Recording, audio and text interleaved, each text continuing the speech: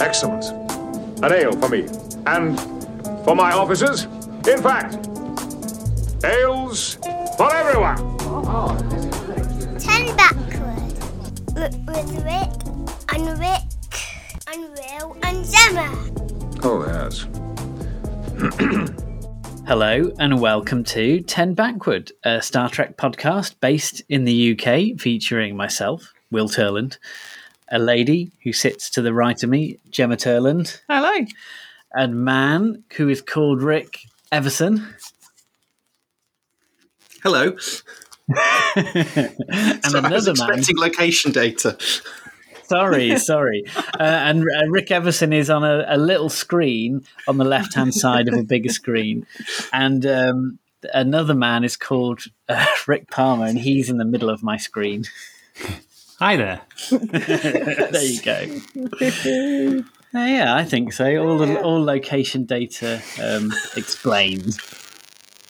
So, yes, we're recording over the internet as we do at the moment, as we're sort of still in a sort of partial lockdown. But we're actually using video today, which is information which is of no consequence to the listeners because we're only recording the audio. But I just feel like They can see if they can detect any difference in energy. yeah, Looking each other in the eye. either positive or negative. I think the atmosphere is something we want to bring the listeners into, so we have to paint that picture with our words for them to set the scene, don't we? Yes, we do. Yes, Rick, you're right. We do. And so today we're going to be talking about a bit of a controversial episode of Star Trek. We're going to be talking about Profit and Lace from Deep Space Nine. And the reason that we're talking about that is because we wanted to go back to the idea of doing episodes where we sort of defend a episode or a film which maybe doesn't get a lot of love. And I believe the phrase is defending the indefensible. that's snappier than the way I described it, certainly. Yeah, I think so. We've picked a doozy. We have picked a doozy, and this was my suggestion, and I suggested it because I knew it was one that doesn't get a whole lot of love. But I think you took the word indefensible and ran with it. Yeah, I hadn't seen this one since I don't know, maybe since I first saw it on TV, because it's not one that jumps out immediately as a good rewatch idea, or even as a first watch idea. So it's a season 6 episode. Which really surprised me. In my head, I thought this was like early DS9. Yeah, me too. I was surprised, and it's towards the end of season 6 as well. Yeah, and like season 6 is largely brilliant, and they're deep into the war arc at that point. And I was like, I thought, maybe this is the sort of episode you might get in season 1 or 2, where they haven't quite got their heads around the characters yet, but no, they don't really have that excuse. No. We're well into the Ferengi storyline ultimately at this point, aren't we? This is one in a series of Ferengi episodes, which, while generally played for comedy, do denote an evolution of the Ferengi system as it goes through. We establish certain things, and the series works to then show a society that is changing and evolving, and this is a massively key episode in a way, because there is some big stuff happens here. But screen. on a different planet. It's not maybe presented in the way you would always expect. No. I think one of the issues with the Ferengi storylines in general is that Ferengis have always been a comedy element. They're actually, it's a really interesting alien. They have a completely alien way of living to everybody else. It is theirs. And he's distasteful to a lot of people, but that's played for comedy. Oh, the stupid Ferengi. Look at them now grubbing around for their latinum. Mm-hmm. And it's so they're never taken seriously by the writers, apart from sometimes when Quark gets to say something pointed. Yeah. Not in this episode, obviously. Well, that's one of the beauties of it. Also, as well, I think... sorry, Rick. Go on. That's one of the beauties of it, is that you can have this culture that, as Gemma says, it's like played in this, like, oh, look at these guys grubbing around for the Latin. But also, they're a kind of a reflection of us in more recent times. Star Trek's holding that mirror up to sort of say, we could get to a point where we would look down on how we act now. But then again, we shouldn't be looking down on people, because we should be better than that. And that's the beautiful thing where Quark can have those moments with Sisko. And so, you're not that different from us, and you look down at us, but, we've got our way, you've got your way, who's to say which is better? Also, Quark's bar is full of different races, full of Federation customers. Yeah. So, I mean, how can they can't, it's hypocritical of the Federation, on a personal level, it'd be hypocritical of them to criticize Ferengi culture if you're patronizing a Ferengi establishment, because clearly you like it.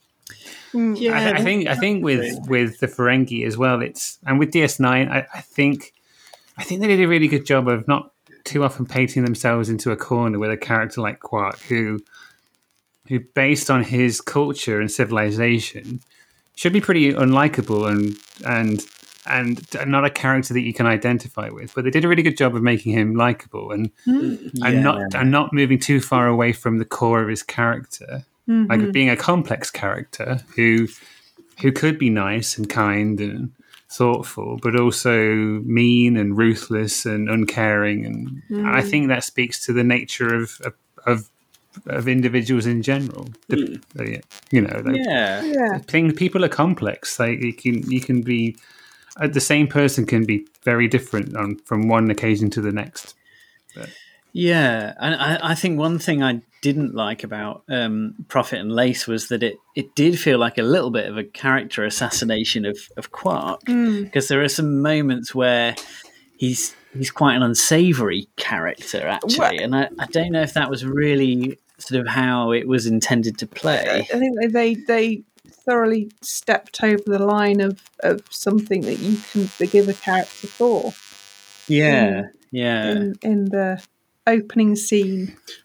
I mean, I suppose most of our listeners will know the storyline, but should we just run through that to kind of lay out what happens? Yeah, definitely. We're sort of dancing around the storyline, really. Yeah.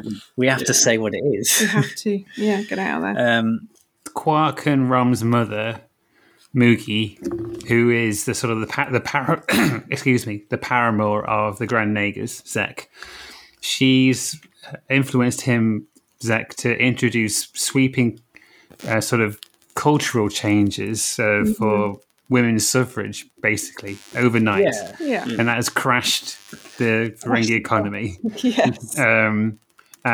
So in order to sort of restore balance, for some reason, Quark has to have a sex change, pretend to be his mother. Because his mother's incapacitated, isn't she? From a heated argument. Yeah.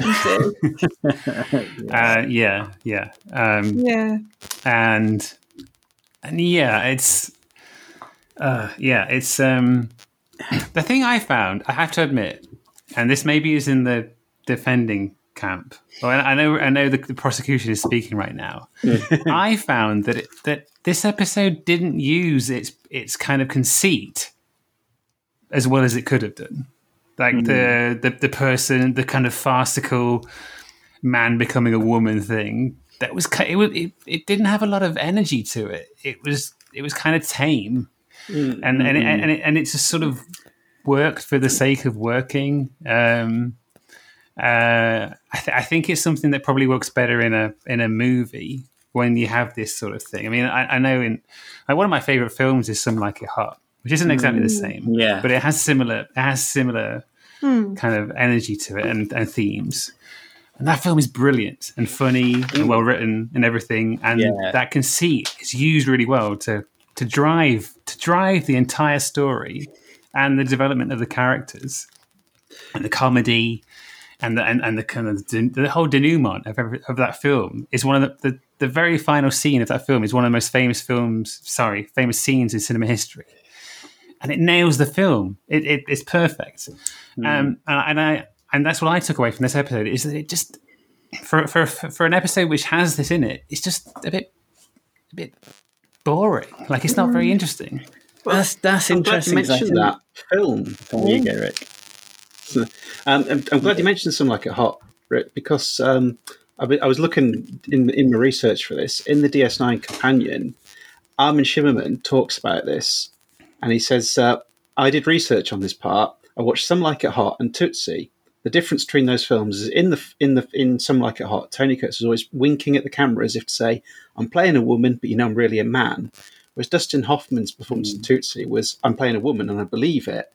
And I decided I wanted to do the latter. I tried to be as feminine as I could. Fair enough. Yeah. So I was thinking of those. I was thinking of those films. Also, Mrs. Doubtfire. Yeah. Mrs. Doubtfire might have been the thing to go for. Armin Shimmerman. Yeah. I think. Sorry, you go. Well, they had. It was an episode that utterly pointedly missed the opportunity and the point of him impersonating a woman in that situation. And he didn't. He was given a chance to grow through that experience, and he absolutely did not. We're dancing around when we vaguely nodded to the opening scene, but we haven't actually brought it up, where he basically attempts to force one of his employees to have sex with him, or she will be fired. Umox for fun and profit? It's a quick read. Oh, you want me to be nice? Let's face it. The customers, the Dabo girls, the Ferengi waiters, they didn't hire you. And they can't fire you. You wouldn't. And it's played. I thought it was played like it was played uncomfortably seriously by like Quark is quite serious in that. Yeah, he doesn't try to make it funny. No, and I think that was a little bit. Well, I say that was maybe a bit misjudged. I don't know how well you could possibly put a spin on that scene, but it's kind of the point where he's saying to everyone in this bar is you're really nice to everyone in the bar. You're nice to the customers. You're nice to the other employees. Someone you could be a little bit nicer to is me. That's kind of like gaslighting / like abusive partner behavior, isn't it? Or someone you kind of wanted to go shower after watching that bit. Yes. I didn't like that. I felt that was to establish the character prior to what was going to happen. Like the character. There were sort of two bookends to the episode, aren't there? With the same character. Yeah.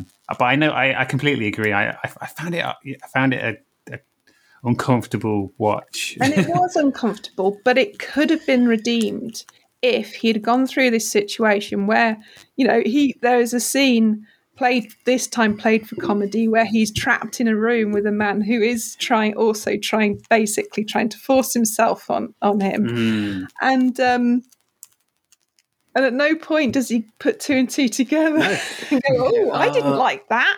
Oh, maybe she didn't like that.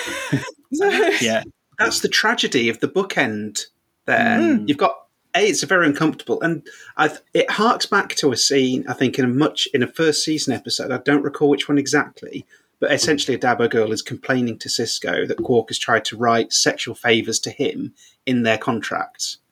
So it's kind of like this it's not totally unknown behaviour for Quark, but it's him at his worst, and it's a horrible scene. And then it's, of course, bookended by the scene at the end where she comes in and says, well, actually, I'm quite interested in this Umox. Yeah. And instead of having him demonstrate growth and show that his experience, particularly the fact he was essentially nearly molested by a man, they decide to make a joke of, women, they have hormones. Their moods are unpredictable. I thought that too. I thought it was absolutely fuck right off. It was a weird choice. Like, you didn't have to have that. Yeah. And then he snaps out of it and chases her. It's like, the hormones are gone. Come back and have sex. Not only does this woman not tell him where to stick it, she actually turns out to want it in the end. Of course, she does nearly tell him where to stick it. Actually want it. Yeah. But then, right in his ear. Yeah. But then he shows remorse. Of course, oh no, I'm so sorry. I tried to make you do that. But it's not because he's changed his mind or changed. It's because he's still got those lady hormones. Yeah, those pesky all up feelings. in him. So, and then he snaps out of it in the end, as he's you like, say. Yeah, what was I thinking? Yeah, He's just... I read the book. What book?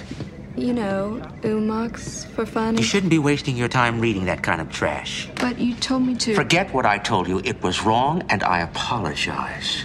You are a wonderful employee, and I'm lucky to have you working for me. It's just that Umox sounded like fun. The tympanic tickle, the eustachian tube rub, the auditory nerve nibble.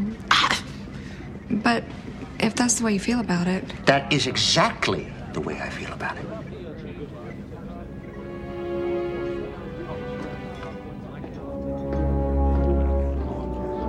What am I saying? Alora!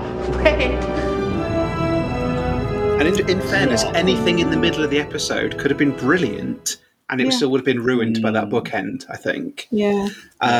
Sadly, not much in the middle was brilliant, so we don't even have that.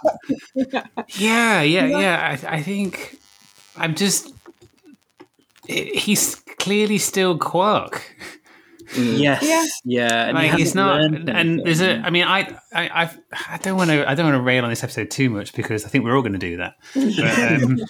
But I was watching it thinking, well, why hasn't somebody asked where Quark's gone? And then this lady Ferengi who looks a lot like Quark has turned up. I mean, some of the brightest minds in the universe are on this space station. I mean, they're gonna and that liquidator guy. I mean, they contact him. Quark contacts. They like Quark, Rom, and Nog all contact like pretty much every liquidator in the Ferengi Alliance, don't they? To kind of get someone on their side in regards to what's happening with the measure with what Zek's done. So you would think that this liquidator would know Quark at least from a bit prior to, maybe not in person, but have a bit of knowledge. And I don't know that's where the fun side of it isn't used well. Like the story's got this fun element and this serious element, and I just don't think that they kind of are used well.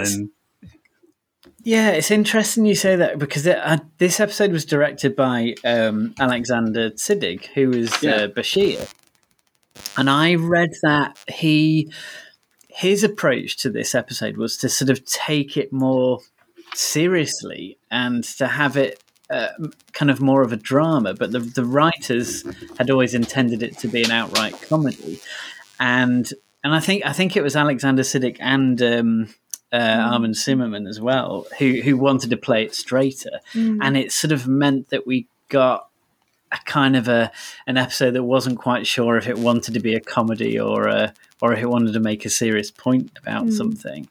And I think that's one of the problems with it, that it doesn't. It's one of the many problems. But like, if it had committed one way or the other, if it had gone further with its farcical daftness, I don't know. Maybe it would have played a bit better. Another line from the companion where Shimmerman feels the episode was neither fish nor fowl. It could have been more serious, dramatic piece, or it could have been funnier. but it was neither one nor the other. And I think that's definitely true. I mean, if you'd played this entirely as a Ferengi comedy, you probably could have made better of it. But then also, I think there's some missed opportunities where you could have had quite a serious bit of drama that would have involved Quark really learning, I think. So, yeah. Because if you think about it, the actual idea behind the story, where so feminism is coming to a patriarchal society, and what are the repercussions of that? And it arrives, like you said, Rick. It arrives sort of overnight and crashes the economy, and it could have been a really interesting and quite a thorny, sort of cleverly written episode that would have explored all of the sort of nuances of that political and social situation. But instead, you have like Quark dressing up as a woman and getting his tits out at one point. Indeed, Oh, that bit is awful. Now, are you sure? Oh, completely. I tell you, that is not a female! Well, she's close enough for me. What was so awful about that is if you think about it, what's happening is a character who, or the other characters believed to be, or the other character involved, Nilvar, he's the other Ferengi guy, believes to be a woman. So he attempts to sexually assault Quark, which is all played for sort of slapstick knockabout comedy, and he's chasing it around the room. And then to diffuse the situation, Quark gets his tits out and also kisses him. And it's like... And there's no repercussions for Nilvar for that. That's another thing that I thought was interesting. It's like, well, didn't this guy just try to sexually assault someone? Yeah. No one's like, should we call security? Because whether or not they're Ferengi, they're not on a Ferengi space station. I mean, none of these things are happening within Ferengi society. Yeah, that's true. Yeah. All of this massive upheaval is going on Ferenginar. This plays out on DS9 because of, I guess, it's a bottle episode. So maybe just seeing her tits and having a kiss was all that he needed. Maybe it's a bit like that American Pie scene. They cut the graphic bit where he slugger colared in his pants, but that's essentially what happened. And he was done. It's the slimiest cola in the galaxy.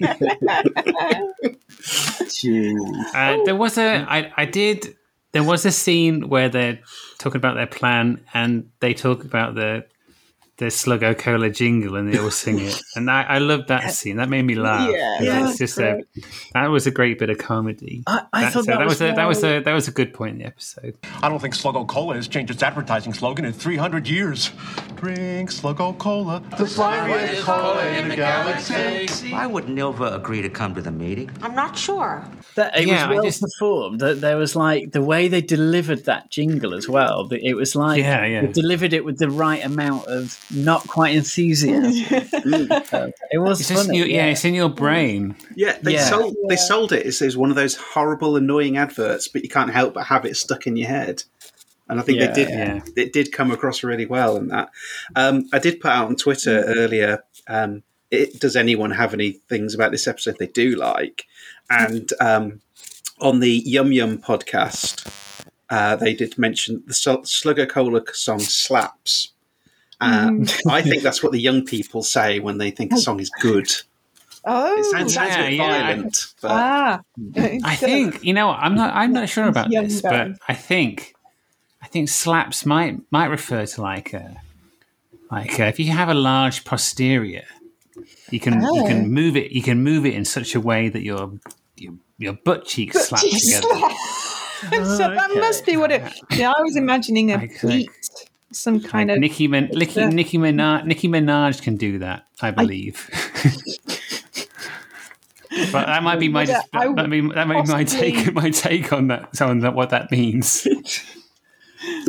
Maybe, yeah. I thought it was some kind of the way the youth describe beat. Like a slap bass or something. You know what? I think technically a large posterior claps. It doesn't slap because it's the cheeks clap. Yeah. So yeah, you're right. I think I'm completely wrong. Is that what they mean when they say the clap? No, that's I believe that's Old English. Yeah, that's the other side from the bottom cheeks, I think. Oh, well, but something else. A scene that I think would have maybe added to the comedic value of this episode is where Quark goes to Dr. Bashir and says, excuse me, Dr. Bashir, can you make me a woman? Yeah. Can you make a woman out of me? And inexplicably cuts his lobes off.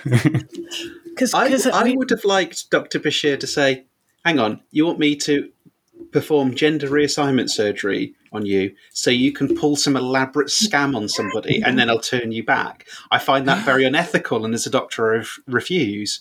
But then I remembered Bashir is quite happy to turn Bareil into a robo-zombie and wipe Kern's memory at a mild request for no good reason. So yeah, fuck it, Bashir will do anything. Yeah, dodgy surgery. The guy does not give a shit. But I thought, wait a minute, how did he convince Bashir to go through with this? He'll do anything. He really does not give a shit. Right, okay, but that would have been a good scene. It would have been, yeah. On a more serious... But he's directing it, I suppose. So yeah. So maybe he couldn't be in it much. But on a slightly more serious note, I guess another difficult aspect of this episode is that we do get a representation of someone going through a gender transition. But without really any sort of detail or sensitivity or subtlety. Like, they don't explore what I guess in a way, no, that's not fair. I suppose they do explore what that might be like for someone to go through, but really the way it's handled is Quark has difficulty walking like a lady. That's one of the things he struggles with. And wacky hormones. Don't forget the wacky hormones. Wacky hormone and his voice. But on a serious note, those hormones are going to be wacky, aren't they? If you are suddenly being hit by a barrage of hormones that your body is not used to, that is going to be wacky. Yeah. So it's the way it's played. I think I object to. Yes. Yeah. And what does that say about the writer's opinions? I don't want to say the writers, because the writers were trying to write a comedy farce for fun. But it's. And I think it's okay to. I think it's okay to have that kind of story, but you just have to pitch it right. You have to kind of. I don't know. Like, you have to. If you're going to play with broad strokes and you're going to take a concept and you need to know how you're going to play it for and commit to that, because then like the acting and the writing and everything else will probably line up more when you make it. Like, you need to know from the start what you're going to do. And from what you guys have said from what Armin Shimmerman said, it seems like they were trying to kind of do both. Yeah. I think this be dramatic and comedic, and neither worked. You have to commit to one or the other. So that, yeah. Because I don't think. I mean, I didn't find myself thinking, oh, this part where Quark's transitioned into a woman is definitely going to be offensive to a transgender audience. I found myself wondering how that would play for a transgender audience. I don't know if it's an episode that has enough about it. I don't think they care. I mean, being transgender doesn't affect your sense of humor or your ability to critique drama. I don't think it's not an attack on that. No. I think they would just see it as being not great. I hope like us. I don't think it's sort of a. I don't think it's an artifact of being less tolerant. Let's just say that. I think it's an example of being a story that didn't quite know what it wanted to be. Yeah. Well, yeah. Sort of question then to you guys is, out of the two, either the farcical comedy or the serious drama, which would you prefer to it committed to and gone to? Which do you think would have been better? I think I might have liked to see how it might have played out seriously, because there are kind of a few points. One of the positives I thought about this episode actually was there's a really interesting scene when Quark wasn't sort of hamming it up as a lady, and he actually had to sit down with Nilva and talk about actually do the bit where he sort of had to convince him of some business ideas. They had a really interesting bit of dialogue about how basically Quark sort of appealed to his to him as a businessman and kind of said, well, look, if women are able to wear clothes, then they have pockets and they can have money in their pockets, and if they work, then they will have money and they will want to buy things, and then you could start marketing things to them. Marketing things specifically to the 50% of society that you haven't been marketing to, and that is that is how you explain it. I know a way you can increase sales of Sluggo Cola by 50 to 60%. I'm all ears. Target the new female consumer. Make Sluggo Cola her drink. There's nothing stopping her from drinking it now. But you're not encouraging her either. The slimiest cola in the galaxy. That kind of slogan doesn't appeal to women. Oh, that's sort of a massively sort of pro-feminist scene, but it did feel like that would be a realistic way that society might start to get on board with the idea of women having rights because of the this is financial how it benefits you. Zek very much puts it like that, really. He says there's 50% of the population are a profit-earning resource that we've not been exploiting. And so that's kind of that's the Ferengi way to view it, and that's how you would sway them round. So that would, and what would be really good is that Quark, as a very traditional Ferengi, would then be having to argue the case that he disagrees with. I think that would have been a really good thing for him. I think they could have played that. They could have played that a bit harder in the episode and made that more of where the comedy comes from, where Quark is having to present an idea which he's argued against so furiously in the first half of the episode. Yeah, I mean, I think as well. I think it would have benefited. I mean, I agree. I think it could have worked as an episode that presented a serious point, but still retained some like comedic bones. I think it would have been better if there hadn't been so much devoted to his sort of inability or to get with his new identity. Like I think if he'd become more adapted to it better and enjoyed it, I think that might have helped with that. Because going back to Some Like It Hot, those characters initially start off as dressing as women as this sort of hard thing to get, and they don't understand how women can like walk on high heels and things like that, and deal with all the kind of the accoutrement of the clothing they're expected to wear. But by the end of it, or even in the middle of it, they're enjoying it. They've adapted to their characters. They become their characters. To quite an extent, actually, as it turns out.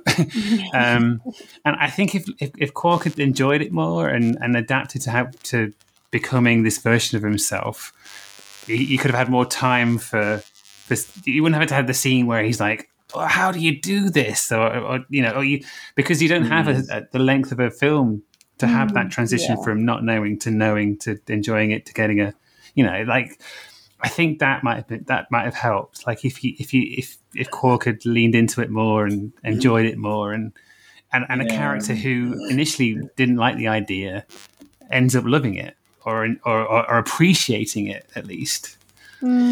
Yeah, one thing we both thought was a bit of a frustration was that the sort of one really strong female character of Loogie was kind of written out of the episode, like 20 minutes in. I guess, I guess to. Well, yeah, it was for the plot, I guess. That is a good point.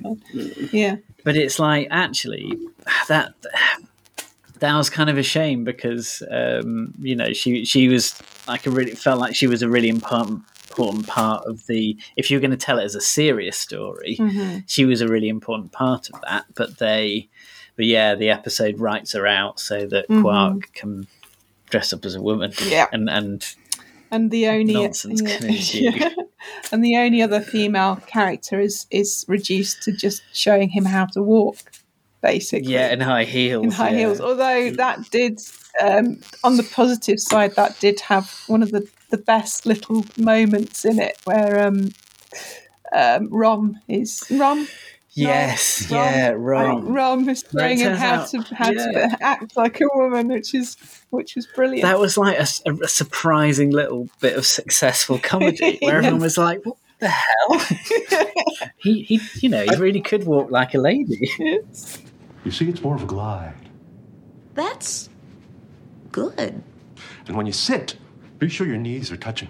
And don't forget to relax your shoulders, but keep your bottom tight. I wanted to highlight that, actually, because Rom in this is actually brilliant. Yes. And I really like that. And it kind of speaks to Rom's character, because underneath Rom, and this was developed, from the surface, he's initially just Quark's idiot brother, but then you find out he's an extremely talented engineer, almost genius level engineer. But I think this is an extension of that. He's a guy who observes and looks at how things work, and that includes women. He has looked at them and observed how they work, and then he's able to do that. And so they're all looking at him, but it's just like, well, it's just part of him being an engineer, I think. And it's really, but it's brilliantly played, and he's so good at it. He's so the actor does these scenes so well; they're an absolute delight. Yeah, which is not many bits of that episode you say that about, but no. But I mean, and another sort of like a less specific defense, I suppose, is that still like these are all characters that you know and love, and it's. I feel like I. Maybe a bit more forgiving towards all the characters for what they're doing, because I like all these characters. Yeah, except for maybe as we said, Quark does not come off well in some scenes. No. Although it's the fact that there is absolutely no character journey in the episode. There's no learning point. That's the upsetting part. Yeah. Yeah. I mean, it's obvious that in this there would be a learning point. This character would learn something from this experience. And it's really startling that he doesn't.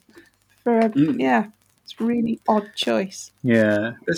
There's a bit towards the end when everyone's leaving, and Ishka says to Quark, you're basically... You may be a lousy son, but you made a wonderful daughter.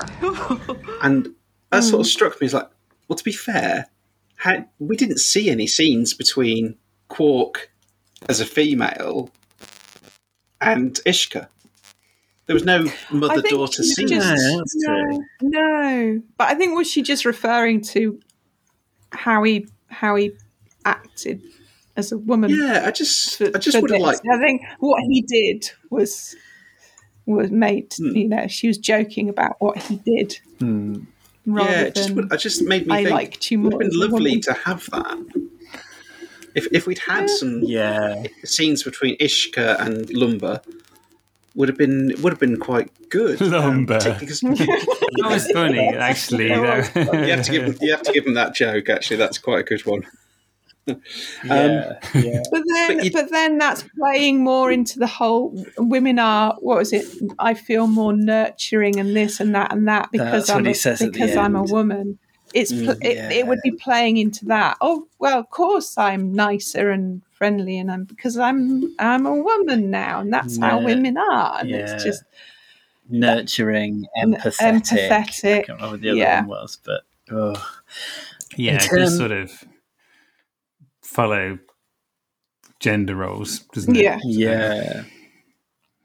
Because I mean, I'd read that this this episode is sort of bordering on being offensive to the levels of some of the slightly offensive TNG episodes that unfortunately tread a bit on racism and I don't know how offensive I feel this episode is, except for I think the bits that I think are really indefensible are that opening and the closing scene. And I just think, especially I think they probably didn't play well in 1997, but like now in this post Harvey Weinstein kind of Me Too world, I mean, I just thought, like, imagine if you'd really been in that situation with an employer who had said to you that basically, you're good at your job,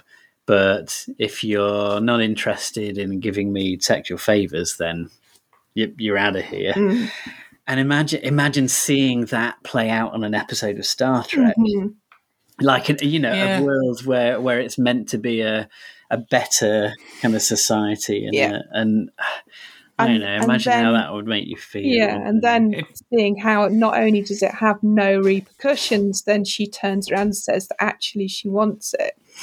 Yeah, but that's the thing, isn't it? I mean, I feel like the beginning scene and the ending scene were sort of bookends of the main story, I suppose, but they don't really work. I mean, the opening scene, I don't know. Looking at it now, highlights that Quark is insecure if he needs to ask for sexual favors from people, because this is a woman that.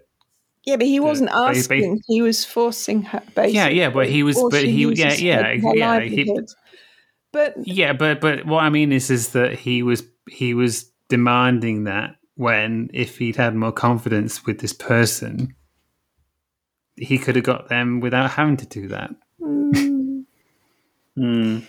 Well, I suppose is that what the episode is suggesting by the end? Because she, I don't know. I don't think so. I don't think so, because the end is kind of confused with him basically just being reflective because of lady hormones. But it's not because of his experience.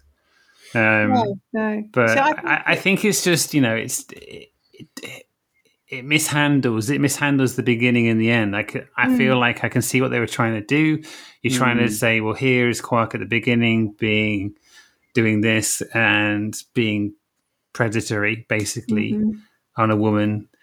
And then he goes through an experience where that happens to him in reverse, but then the denouement of that episode doesn't even really to do with that. He's just just remorseful because he's still got these pesky lady hormones in his system.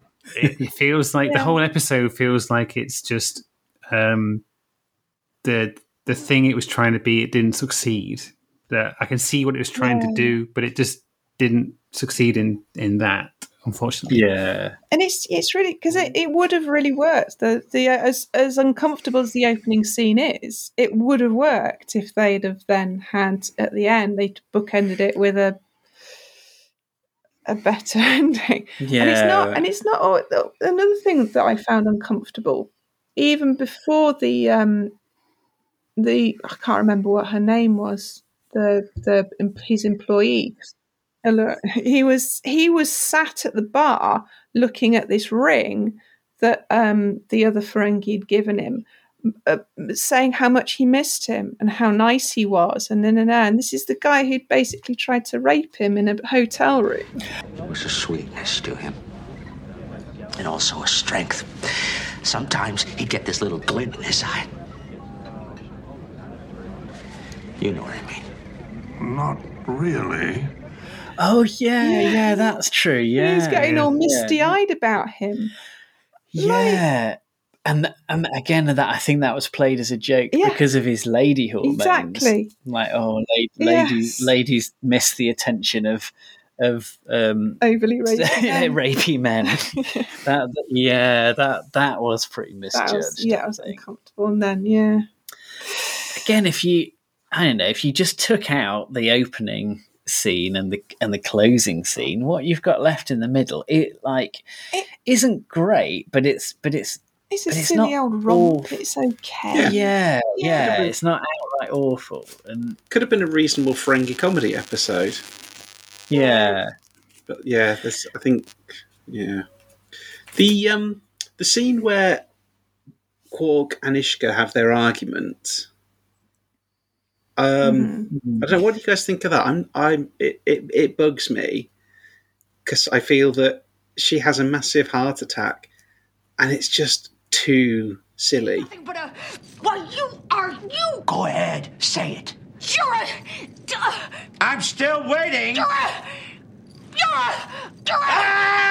What?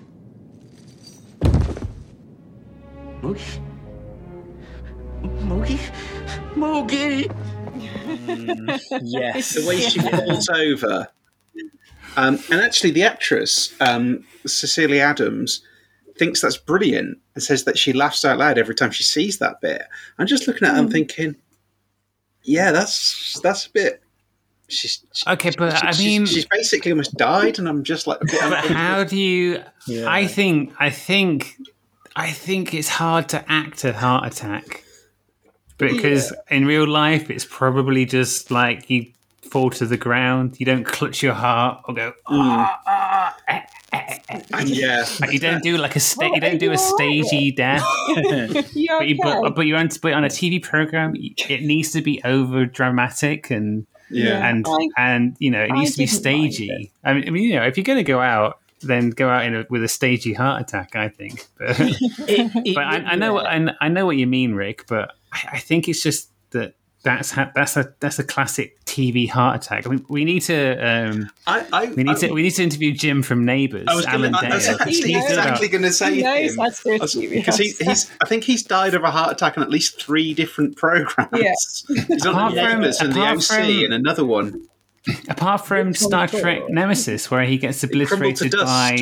he didn't die of a heart attack. Ironically, and the one place he doesn't die of a heart attack is in Star Trek. Also, Torchwood, when he's shot. He was an episode of Torchwood, and they shot him dead on that. But Thaler on Radiation did him in on Nemesis. So yeah.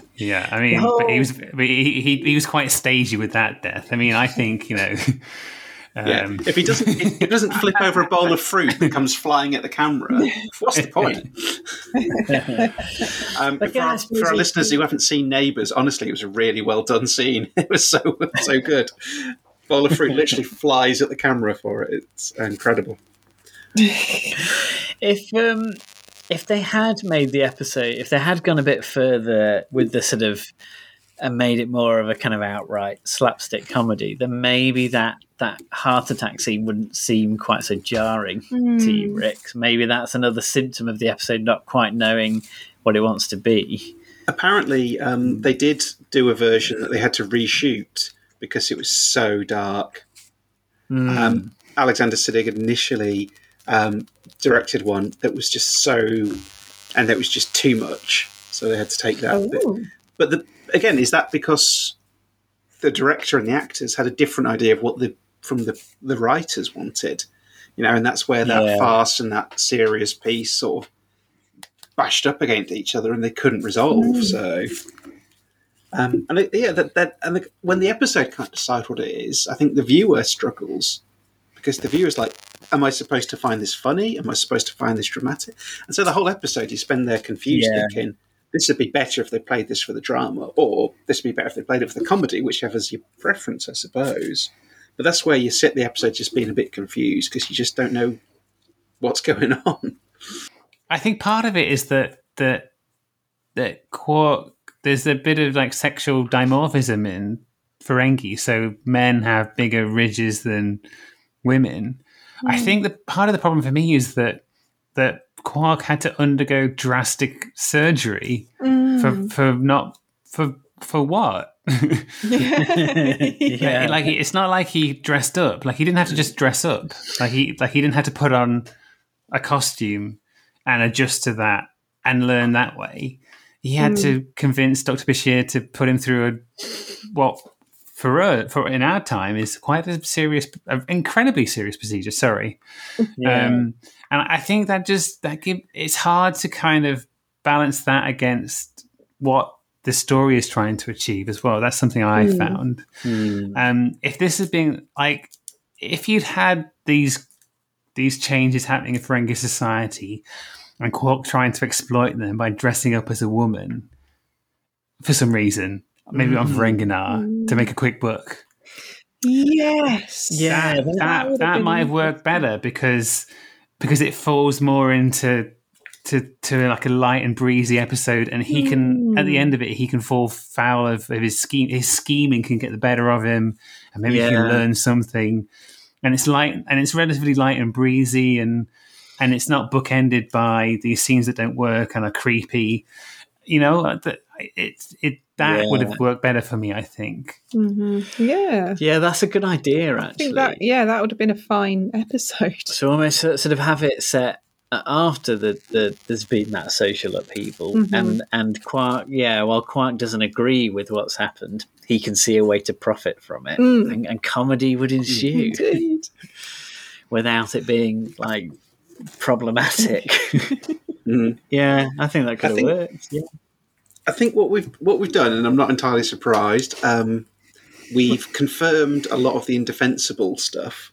Have we got anything we can defend? I mean, we mentioned Ron, but is there anything else? Ron, I like the relationship of Quark and Moogie. I like that he fundamentally doesn't believe in what she's trying to do. I like the arguments between them about that. I don't know. I think I like that. It's interesting. Yeah.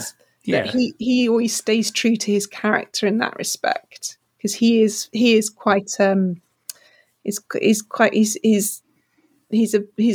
your basic Ferengi, and he doesn't see why you would want to change Ferengi society. He's like a believer in Ferengi society. Indeed. Isn't it? And he's I guess he's a patriot in that way. Yeah, he's quite you know, he'll stick up for Ferengi society. And he thinks what she's trying to do is terrible and destructive for Ferengi society. Yeah. So I like that. Yeah. But ultimately, family loyalty and loyalty to the Nagus supersede those beliefs, and he will back them for their societal change that he doesn't believe in, which is kind of interesting. Yeah, because he still loves his Moogie, even though well, it's either that or he just really hates the potential replacement of Brunt. Well, that actually, that's also a driving factor. I would rather change society in a way I do not believe in than see fucking Brunt in the Nagus. Yeah, that's a good point. Oh, well, that's another positive about this episode. Jeffrey Combs is in it. Yeah, can't fault Jeffrey Combs. He's Brunt. So there you go. There's a plus point. Yeah. I mean, it's still to this day gets me that him and Weyoun are the same actor. Brunt and Weyoun are the same bloody actor. How good is Jerry? And Shran. You know, that one actor plays those three different characters so... the guy's an underrated genius. Really. Yeah. And I feel like we haven't so much... I guess we haven't fiercely defended this one, but I don't feel like we've laid into it as hard as we could have done. Like, we found things to enjoy in it, and we found ideas in it that could have worked. We've almost gone through it and rewritten the episode in a way that we think would work better. Which isn't the same as defending an episode, is it? No, but we picked out the threads. We're picking out the threads that could work with a little bit of work. Yeah. So it's not a write-off. It's not a total loss. Yeah, I think we've been pretty fair. Yeah, I think we've been generous. I love that early scene where Rom is having that absolute panic that Ferenginar's been invaded by the Dominion stuff. So him and Quark are in ops, and like all the senior staff are just like these bloody Ferengi and so on. And then finally Sisko relents and says, "Well, I'll look into it." And then immediately there's that hail from the ship that comes in, and it's Zek and Ishka. And Rom looks up at Sisko because that was fast, which was a really Yes. But saying that, it also made me a bit sad that the rest of the regular cast didn't have a little bit more to do. And actually kind of sort of struck me like when Quark's trying to, think, right, I've got to be a woman and do this, why doesn't he go to Dax and Kira? Yeah. I think that would especially the potential for scenes there is incredible. Yeah. especially Dax. Well, Who has experience of being both genders, and Quark kind of has he has a friendship with Dax, doesn't he? Yeah, there's a good chance Kira just told him to fuck right off with his nonsense. Yes. I was thinking Kira, not so much. Can't see not it helping him. sympathetic to his plight. Definitely not. No, but the idea that when he comes into this situation, that he would approach her as a role model, as a strong woman to want to emulate, I think that would have been quite interesting in the Kira Quark dynamic as well. It might have softened her stance on Quark and his bullshit. So, yeah. Again, I've gone from what I thought was one positive to say what could have been, but. Another slightly sort of backhanded compliment for this episode is that I've seen it so little. Perhaps I've only ever seen it once before. I kind of enjoyed watching it again because I didn't remember it all that well. Almost feels like so there you go. There's Space Nine. Sorry, what was that, Rick? Almost feels like watching a new DS9 because you've seen it so little. Exactly. Yeah. Just disappointing. Just a disappointing one. Yeah. I'll run through a few of the responses I got on Twitter earlier just to see if there's any other points that come up. So the Yum Yum Pod that I already mentioned also said it's not the best episode, but isn't boring, which is true. It's definitely not boring. Yeah. Moogie, Brunt, and the Nagus are always great to see, and they hammered up, which is true. If you like Ferengi episodes, there are some jokes that do hit. Yeah, some jokes. Yes. It's nice to see the Ferengi women progress and get to wear clothes, and that is true, because that is, I think, as I said at the beginning, it is a big step in the progress. So it is. Yeah. Oh, I have a point about that. I'll raise it later. Okay. That's from the Yum Yum podcast at Yum Yum Podcast. Ian Howes, beloved patron and friend of the show, at Rebooting Me, said Brunt and Moogie are always good. Yeah, Quark and Drag is funny, especially the learning to walk and talk. Yeah, I might characterise Rom's input as the best bit of that. It's good to look at evolving side. He also brought up Quark and Odo's hug, which actually we've not mentioned much of that, but that is really good. Is there anything I can do? Would you mind giving me a hug? A hug? Just a small one. It's kind of a weirdly warm moment. It is. I was surprised that Odo went in for that, and he did. Totally, that was really nice. I loved it. It's one of those like Odo moments where he's just like so caught in headlights, awkward thing, but he goes with it. So that was a nice moment. We also had a response from Kyle Mullin, who's at James_the_5th, who just said the episode is so freaking fun. There is fun elements, I guess. It does have its fun. Yeah, it does have its fun elements. I know. I suppose it's kind of how you view it. I mean, it's what you expect from Star Trek, and in certain areas of this episode, I feel Star Trek maybe should give us more. But and Duncan Barrett at Barrett's Books, who's on the Primitive Culture podcast, said there is one good scene in that ep where they are phone banking. That's the only good I can find in it. Good luck, though.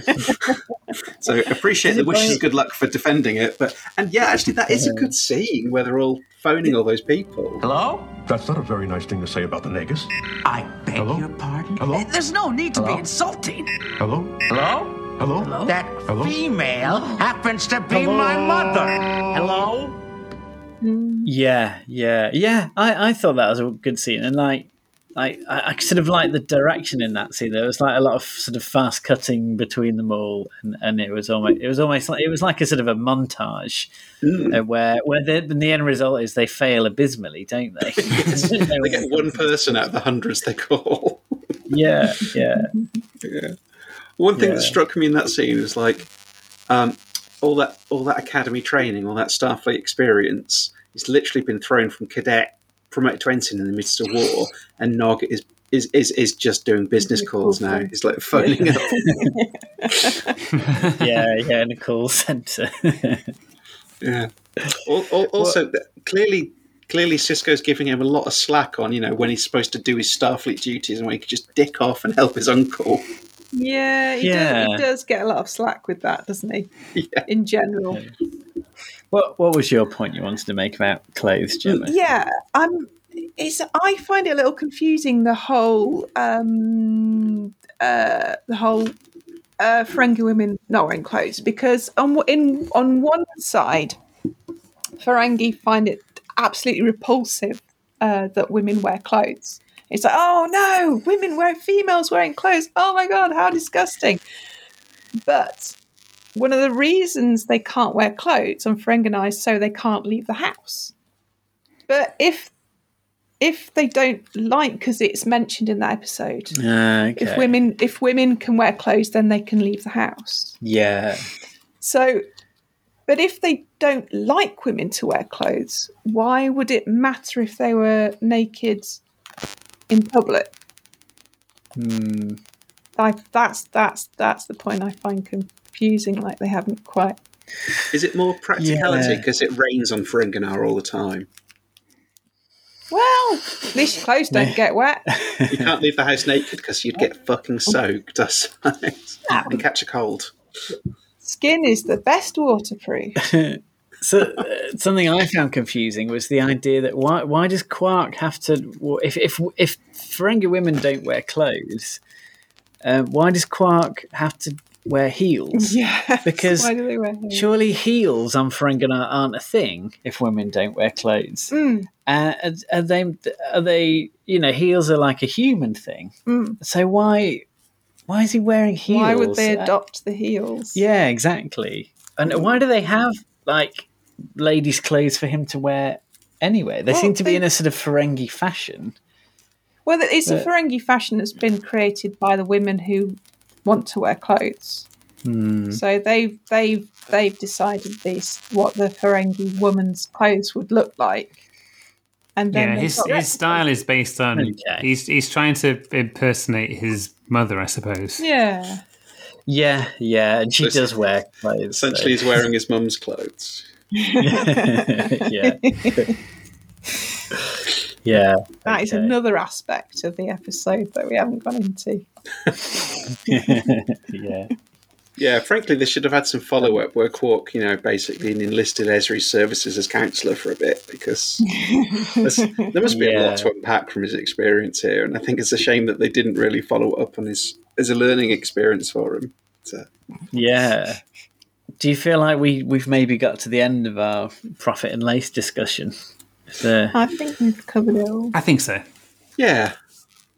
I think in all the episodes we've done where we've defended something that has generally been poorly received or we felt it's been maligned, this is maybe the closest we've come to failing at it. And we've defended Nemesis before. I thought you were going to say, well, we've failed before. We're no strangers to failing. No, I mean, I kind of always feel that I can find some good in almost every Star Trek, but even this episode, even I struggled. So, I think we found some. We found enough good in it to to be able to discuss it evenly, and at least we found ways to make it better. I think we've fairly identified its weaknesses. Yeah, we haven't hammered it. So no. I think we've talked about the things that we liked about it, which weren't a lot, but they are there, and the things that didn't work or we didn't like, I like to think that we've put in some sort of constructive context. We've been able to have a conversation about it, and that's a good thing for an episode to generate. That episode's given us an hour's discussion, so. Yeah, good. We've talked about it for longer than the episode runs for, so amazing. Now, depending on what you think the quality of our conversation was, that's a positive or a negative. So, thank you very much for listening to this in sort of weekly in defence of Prophet and Lace, but WEAK, I guess. Yes, yeah, not as in we're gonna every week we're gonna come back to the same episode. Keep talking about it until we like it. Oh my god, can you imagine if we made ourselves watch it every week and try and concoct new defences? We'd go mad. Give me long enough, we'd be like, I love this episode. Yeah. I don't think our podcast will keep going for too long if we forced ourselves. Yeah. But I think we may revisit the idea of an in defence of episode in the future, and maybe we might pick one that's a little bit easier to defend. So not Code of Honor. We should tackle Code of Honor sometime. Oh, I'm not sure. But not this time. We'll leave you with that thought, listeners. And indeed, if our listeners have any suggestions for episodes which they'd like to hear us defend, it'd be great to hear from you, because we might just do that. We might. And thank you very much for listening, and we will be back with another episode soon. Thank you. Love you. Bye. Bye. Do you realize how incredible this is? You ever noticed her bum? What? Her bum. I will say. Fewer things. Okay. Thank you so much for listening to our podcast. If you want to get in touch with us, our website is www.lowerdexradio.co.uk. You can reach us on the Twitters at 10backward, 10 being the number and backward being the word backward. We're also on Facebook at www.facebook.com/10backward podcast. You can also email us at crew@lowerdexradio.co.uk. On a personal, individual level, my Twitter is @WiltHurland. Rick Everson's Twitter is @TrekFanRick. And Rick Palmer's Twitter is @Mr. Imhotep. Hi, thank you again for listening to the podcast. I hope you enjoyed it. If you did, you might consider supporting us. We now have a Patreon where people can pledge small amounts to fund our ongoing projects, like keeping our website up to date, new audio equipment as we're going along, and potentially opportunities to expand our content. You can go look at this at patreon.com/lowerdexradio. If you don't feel you can donate but would still like to support us, we would love it if you could subscribe to us on however you get your podcasts, through iTunes, Stitcher, Google Play, or we're on various third-party apps. And if you could leave us a review on any of those, that would be fantastic and would be very appreciative. Thanks again for listening, and please tune in for more podcasts from the 10 Backward crew. Let's make sure that history never forgets the name. Laddie, don't you think you should rephrase that? 10 Backward. And don't forget to relax your shoulders, but keep your bottom tight.